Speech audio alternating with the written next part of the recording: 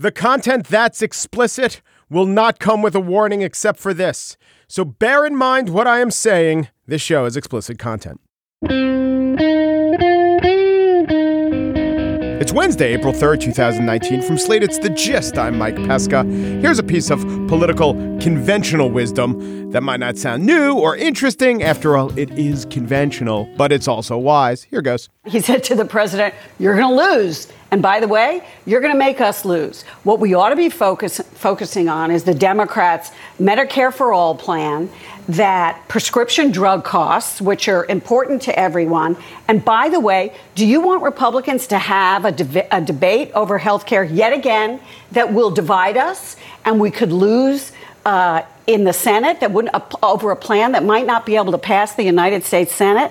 I think you probably don't, Mr. President.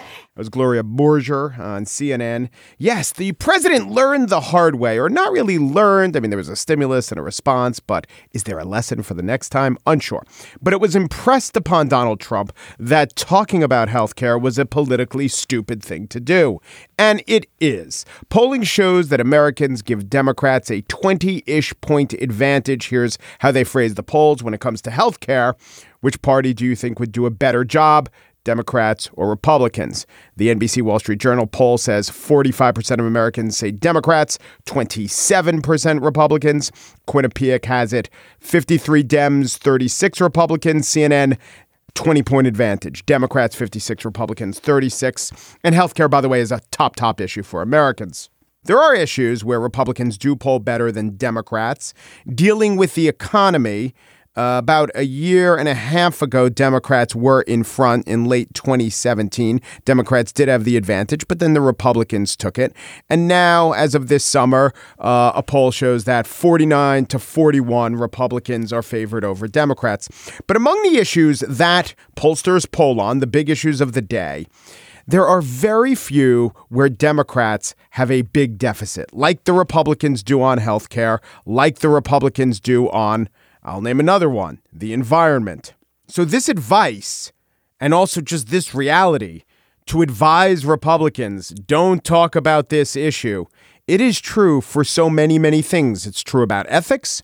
It's true about government services for the underserved, right? Look at the Special Olympics. Look at the Meals on Wheels debacle. Couple Mick Mulvaney pet programs. I mean, by pets that he wants to drown. And as I said, the environment, Republicans are like Seychelles. They're so far underwater, there is little chance of seeing land. There are so many issues that Republicans just can't or shouldn't talk about because their policies have botched things so badly. Do Democrats really have any? I was thinking of one, closing Guantanamo, but it's a small issue. And one of the reasons it's a small issue is that the Democrats aren't stupid enough to bring it up all the time. It seems like Republicans have as their core issue this one thing, that the Democrats are going to overreach, become socialists, support solutions that are way far out there. And then the Republicans will impress upon potential voters how far out there they are by lying about them. Republicans will say about Democrats, they have a raft of society-ruining ideas, whereas the Democrats could just respond, actually, we just have a raft, thanks to your global warming policies. So this would seem that the Democrats are in a really good position. And in fact, they are. They have credibility. They have the advantage, almost all the issues. Of course, they could ruin that, too. They could ruin that if they think that protecting the Affordable Care Act isn't grand enough or sexy enough or big enough of a swing or, I don't know, Norwegian enough. If they think shoring up the safety net and delivering material benefits to most people in a meaningful way is no longer really a good use of government, if they think deficits don't matter, and if they let the perfect become the enemy of the good, because what will happen then the bad will sneak in with a message of, well, you're the ones who said it, we're not perfect, we might as well give huge tax cuts to corporations and cancel that recall on jogging strollers. On the show today, wait, before I tell you what's on the show, I would like to plug The Gist's 5-year anniversary, and I'd like to ask you to be a part. On May 5th, so if you're playing at home, that's 5 5 for the 5th of the Gist. And all that week, we will be doing special shows looking back and even looking further back. If you would like to nominate a segment that you thought was memorable, or an interview that you thought was great, or if you would like to cite an argument that you heard on the Gist that changed your mind, give us a call. The number is 347-960-6314. Help program the Gist's 5th anniversary show. And on this show today, I spiel about the greatest political crisis of our time. A third and fourth woman have come forward to say Joe Biden touched them, and not with his rhetoric. The audacity of grope? So is this a crisis? Is the Biden campaign in peril? Is the Biden campaign a campaign? Can this 76-year-old say anything short of vowing never to sing the line before the chorus of Sweet Caroline? All of that is in the spiel. But first, Lori Gottlieb is a therapist, a journalist, and a journalist of therapy. She has a new book out where she talks about a few of her patients, actually ex-patients, and one of her therapist's patients, meaning her, meaning Lori Gottlieb. Maybe You Should Talk to Someone is the name of the book, and advice that I took in this conversation with Lori Gottlieb. Lori Gottlieb is a journalist and a therapist, and her new book is just so well done, and it's compelling on many levels. It's a story of 5, if you count Lori herself, 5 people going through therapy, but also about who shall therapize the therapist. It's called Maybe You Should Talk to Someone, a Therapist, Her Therapist, and Our Lives Revealed. Lori Gottlieb, hello. Thanks for coming in. Oh, thanks for having me. So you are a therapist with a journalist background. Yes. And so the first question is, why, when you were practicing journalism, I would assume that one of the motivations is because you're curious about the world and you're a very good writer. And so you probably like that part of it to some extent. But you're curious about people, right? You want to see what makes people tick. Yeah. When I was a journalist, I was telling people stories. Yes. And I was really interested in, sort of what they were thinking and feeling and the why of the story. And I think as a therapist, I'm helping people to change their stories. Right. So here's my question. I'm a journalist and I enjoy all that stuff about making people, describing what makes people tick and describing it to an audience.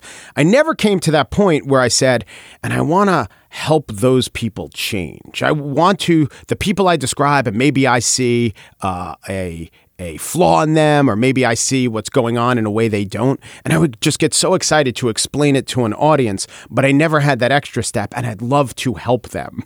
So either you could answer it one of two ways. Did you actually have those feelings while you were a journalist? Did having those feelings make journalism unsatisfying to you? Or am I just a bad person because as a journalist, I just kind of like seeing people expose themselves, but never had the extra step of wanting them to change and help themselves? Well, journalism did not disappoint me at all. I still do journalism, and I love journalism. This book is journalism. Right, yeah. Right. So, it was more that I had a baby, and I was doing journalism. And when you're doing journalism, you don't sort of get out a lot because you're writing a lot. And I had been at medical school before, and I called up the dean of my medical school, and I said, maybe I should come back and do psychiatry because I want to, I want to really help people, and I want to do something with these stories that's not just telling the story, but taking it a step farther. And she said, psychiatrists don't make people happy, Lori. And what she meant by that, she doesn't have anything against psychiatrists, obviously. It was more that she was saying, you really want to be in the room having these longer conversations with people, not doing medication management, which is a lot of what psychiatry is today. And you will help people to change their stories if you get a graduate degree in clinical psychology and go that route. But what does that do for you? Helping the people change their stories. I think it's fascinating. I think that it's so hard for people to change, including me, right? And all of us. Change is so hard because you lose something when you change. I think people don't realize that. Even positive change comes with loss. Sometimes the loss is the familiarity, even if you were miserable in whatever situation you were in. And then there's the uncertainty of what's going to come next. So I think that it's so fascinating to watch people take risks and do things that they never thought possible and really change their lives. It's an incredibly gratifying profession. If it works, if you actually see the end result. See, I'm just thinking about this guy in your book, John, who to me is a great character. And I would love to do a profile of this guy. I'm not exactly sure what his job is. He seems pretty important in the entertainment field. And I'd love to do a profile of him where you show him being excessive, where you show him, impatiently waiting at a Lakers game, or where you actually saw him in real life. And I would be so satisfied to put out this psychological portrayal of this guy. And I would never think to want to help him. In fact, maybe I'm a cruel bastard, but I would even want to think to expose him. Well, the thing is... But he came to you for help. I know that. Right, but I was going to say, but it doesn't mean that I liked him when I first met him, right? He was incredibly abrasive. He was narcissistic. He was, thought everybody in the world was an idiot, including me. He was insulting. He said, you'll be like my mistress, because he didn't want his wife to know that he was coming to therapy, and he would pay me with a wad of cash at the end. Oh, not just mistress. He said, no, you're not the kind of person I would choose as a mistress. Maybe more like my hooker. That's great. Thanks, John. Yeah, thanks, John. Yeah. And then he's like, isn't that funny? And I'm thinking, super funny. Yeah, that's hilarious. But that's the thing, is that, you start to realize that there's more to these people than they present. I mean, people act, everybody knows difficult people. And the reason they're acting in that way is because they're protecting themselves, or that's how they're coping in some way. And in the book, when people find out what John's story really is, and I don't want to spoil it here, but it was a complete surprise to me, and I think he's the person that, as obnoxious as he is at the beginning of the book, that people are going to love him as much as I came to love him. Do you think that therapy in 2019 is going to interact with the world as it is, but do you think a major problem that people are having is just encoded in human nature, and it's been like this forever, or is the fact that our attention is so attenuated and life has gotten so fast, and then social media puts all these pressures on that, is that very common and a very big problem that you see in therapy? It definitely is. I think that so many people are so lonely, even though they're hyper-connected. They don't really have the face-to-face connection with the people that matter to them. So I see it in marriages. I see it in people who are dating. I have younger people come to me, and they'll be like, with their thumbs, like telling me, and then he said, and then she said, as if they're texting. Right? And then I'll say, you had that conversation on text? Yeah. And in the book, there's this really great scene, because this client says to me, oh, no, we used emojis too. And she wasn't kidding.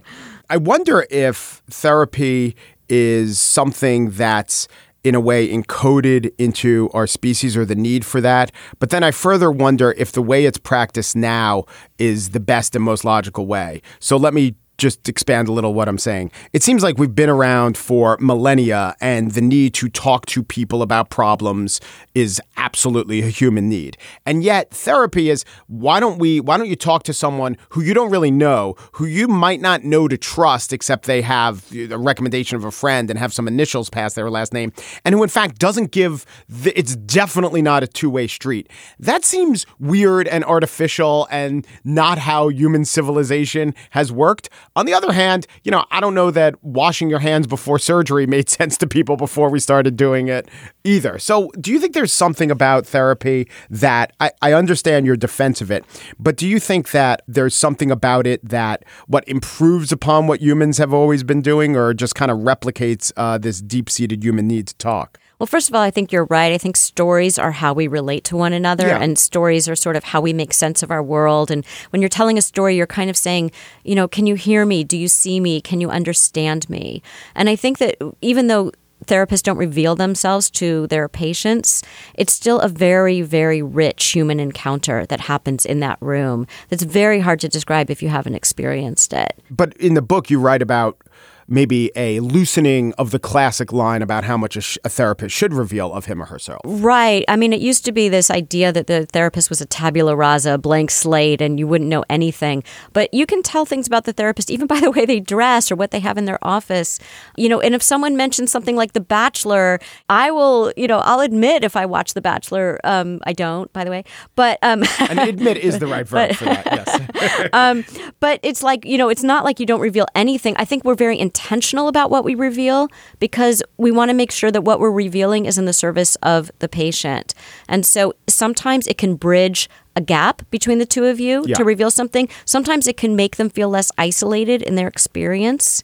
There are lots of reasons that we might reveal something, but it's definitely always in the service of the patient. But you've Googled your therapist and your patients have Googled you. Right. And when I Googled my therapist, I regretted it greatly because I was so afraid that I was going to slip up. I felt so much shame that I had done this. And I found out that his father had died at a young age of a heart attack. And I had been talking in session about my close relationship with my father in his 80s. And I had been going on and on about this and how I had this time to say goodbye to him. And then all of a sudden I got this information about my therapist through my Google stalking. And I felt like I was editing myself. And I finally fessed up to the therapist and told him that I had Googled him and that I had this information. And all the air came back into the room. I guess in your book, one of the conceits is that people, or at least talking about your book, people might find it odd that a therapist would need a therapist. I find it odd that people would find it odd. You're being burdened with a lot of problems. And if you're a feeling empathetic person, that would obviously weigh on you. Why wouldn't, and you believe in therapy, why wouldn't you want someone qualified to talk to? Yeah. I mean, I think that there's this, it's kind of like when you're in first grade and you run into your teacher in Best Buy and you're like, wait, she has a family and she's in cutoff shorts She's and like, real. she's real. I think that there's something about people not maybe wanting their therapist to be real.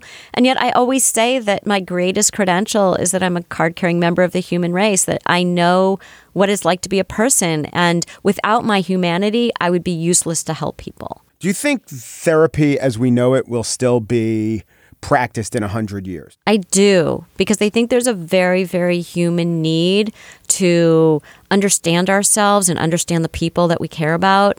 And I think sometimes we need to talk to somebody about about our lives in a really deep way and in a way that sometimes we don't feel comfortable doing with the people that we see every day. Okay, so the elements are we definitely will need to talk to each other. That is a human need. I think the logic of someone with a little bit of an outsider perspective or who isn't invested or who doesn't have their own agenda, that makes sense. But other than that, I do wonder about all the trends of therapy, all the agreed upon best practices. Because if you look 100 years ago, I guess Freud was hitting on the first two big things, like not being personally invested and also tell a story.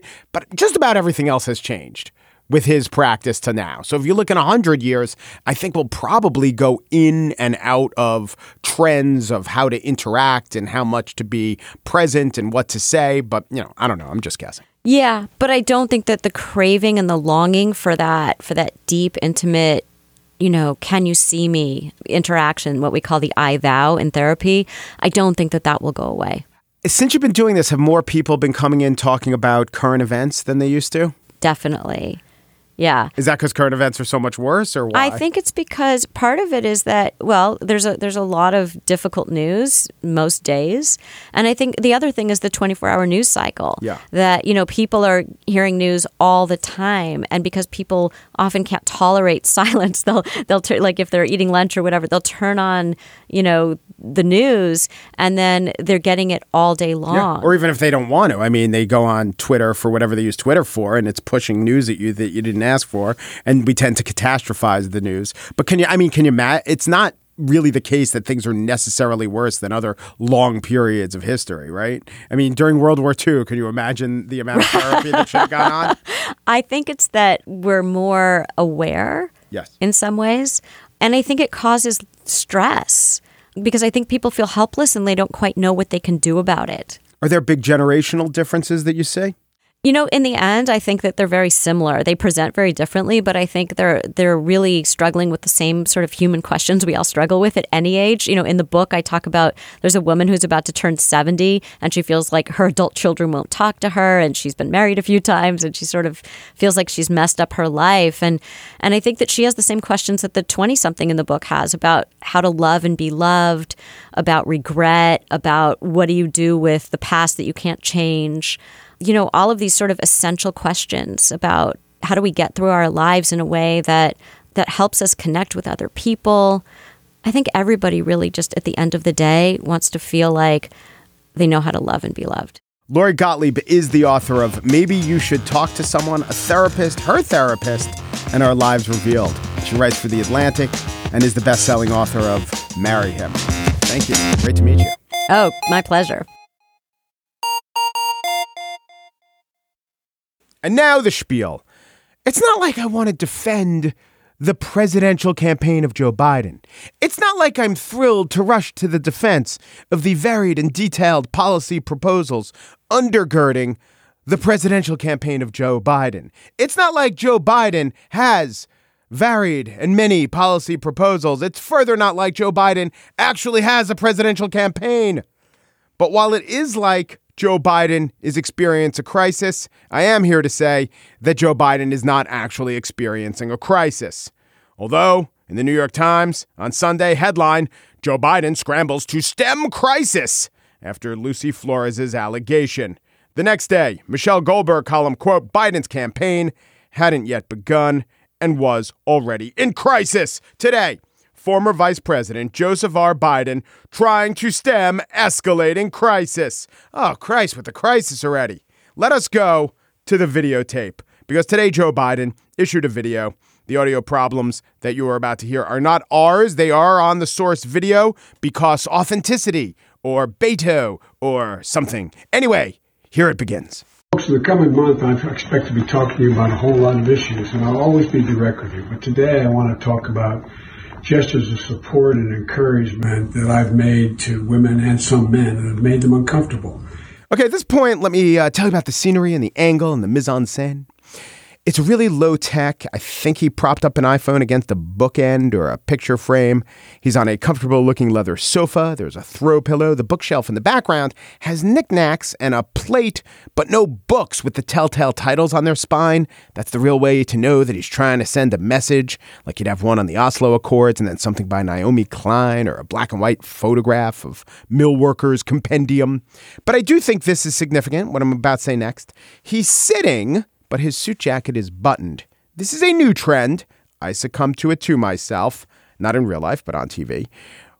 When you want to seem neater and to have your jacket's line seem straight, you keep it buttoned while sitting. And this, to me, shows that Joe Biden can change with the times. Let us continue. And I always tried to be, in my career, I've always tried to make a human connection.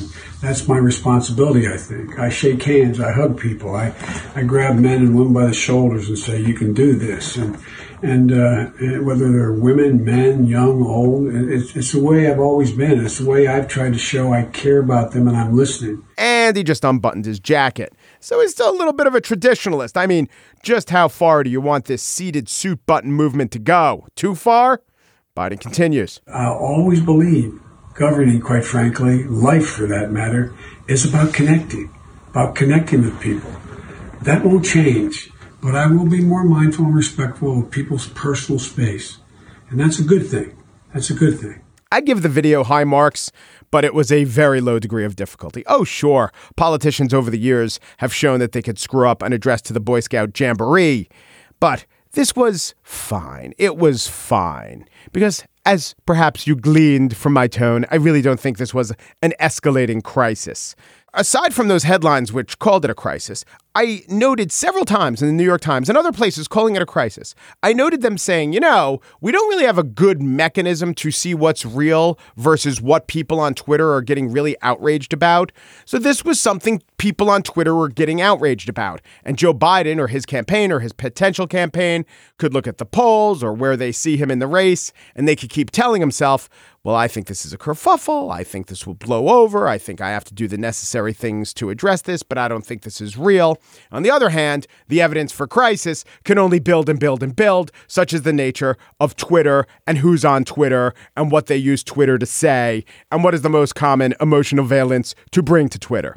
On the Washington Post's podcast coverage of this, Post Reports, reporter Elise Viebeck put it this way. And so we have minute after minute of examples of him saying things and behaving physically in certain ways, both toward men and toward women, that some people might consider either brushing up against a line, maybe crossing a line. Listen to the number of qualifiers there. Saying things in certain ways that some people might consider Later on, the host of that program, Martine Powers, said this of Biden. That even though he's not an official candidate yet, we're all talking about the ways in which Joe Biden has a somewhat checkered past. A checkered past? Well, he was a college student. He needed the money. But a checkered past? I mean, yeah, he's been on the wrong side of a lot of votes. He's made dumb statements. A checkered past, that connotes scandal, does it not? I Googled the phrase, a somewhat checkered past, and the top references were to, of the people they refer to, this guy Alex Guerrero, who is Tom Brady's nutritionist. I don't know, maybe it's my Google search engine points to that. This guy was twice sued for fraud. He was fined by the FTC for claiming dietary supplements could cure cancer. All the political stories, when you Google somewhat checkered past, are about one guy, Alabama Senate candidate Roy Moore. Although I found this Roy Moore related, though not about Roy Moore, quote, in the Chicago Tribune. From what I've read, it seems like this 14-year-old girl, who is now 50-something, has a somewhat checkered past. Johnny Creel, 56, an insurance broker wearing a Make America Great Again hat outside the event, said. There is no Joe Biden crisis. The past is not checkered. Joe Biden is not even a candidate. I think Joe Biden ran the Anita Hill hearings poorly. I think he championed the 1994 crime bill correctly. I know that he advised the map of Iraq be redrawn ethnically. Seems like a bad idea. To me, all Joe Biden is an acceptable, garden variety, non-insane candidate who probably would beat Donald Trump. He is an in case of insanity, break glass option. That's all he is. A septuagenarian who doesn't want to scrap private insurance tomorrow, who's not going to be led down a path of wackadoo policy proposals in an effort to win the Democratic primary by getting to the left of a man who literally doesn't define himself as a Democrat. That man, Bernie Sanders, by the way, ran a campaign that actually harassed women. He has said he's changed. He has apologized. I believe him. Of course, Bernie also subscribes to MMT theory. But the big thing, why we're not making a huge deal of the actual scandal in the actual Bernie campaign, as opposed to nose touching, is because there are no pictures or weird details like hair sniffing.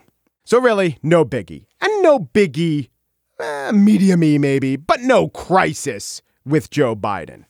Because let us not forget this fellow. If you have a windmill anywhere near your house, congratulations. Your house just went down 75% in value. And they say the noise causes cancer. You told me that one, okay? You know, the thing makes it so... Yes, windmills cause cancer. And then Donald J. Trump, in speaking to Republicans last night, talked about a highway. He didn't say which one or where. This highway had to be rerouted to protect turtles and snakes. And the downside was, if you wanted to drive drunk, a twisty, bendy road makes it harder to do so. Seriously. Now, to his credit, Donald J. Trump did say drunk driving is bad, but he also said roads that don't wend are better if you're going to drive drunk. Here's that clip. And it used to be a straight line, right? So if somebody's a little tipsy, they had too many drinks, which is a bad thing, at least they could drive straight. Now, in order to get away from nesting turtles, rattlesnakes, and everything else, that highway is the craziest looking sucker you've ever seen. I play this to remind us of the stakes and also to reclaim the concept of crisis. Stop with the my nose touched his nose definition. Refocus on the daft, rudderless liar thrusting us into an ongoing, never-ending crisis. It's barely noted anymore. Seriously, did you hear about that drunk driving thing? It is a nonstop, roiling, actual correct use of the word crisis.